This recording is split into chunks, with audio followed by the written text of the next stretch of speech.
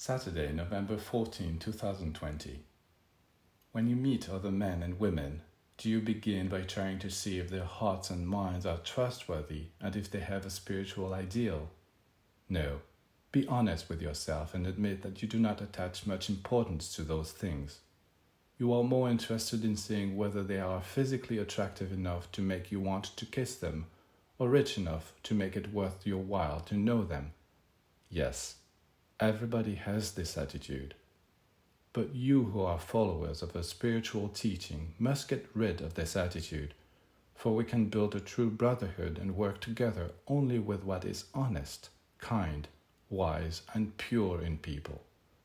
What can beauty or wealth contribute if they have never been dedicated to the service of the divine world?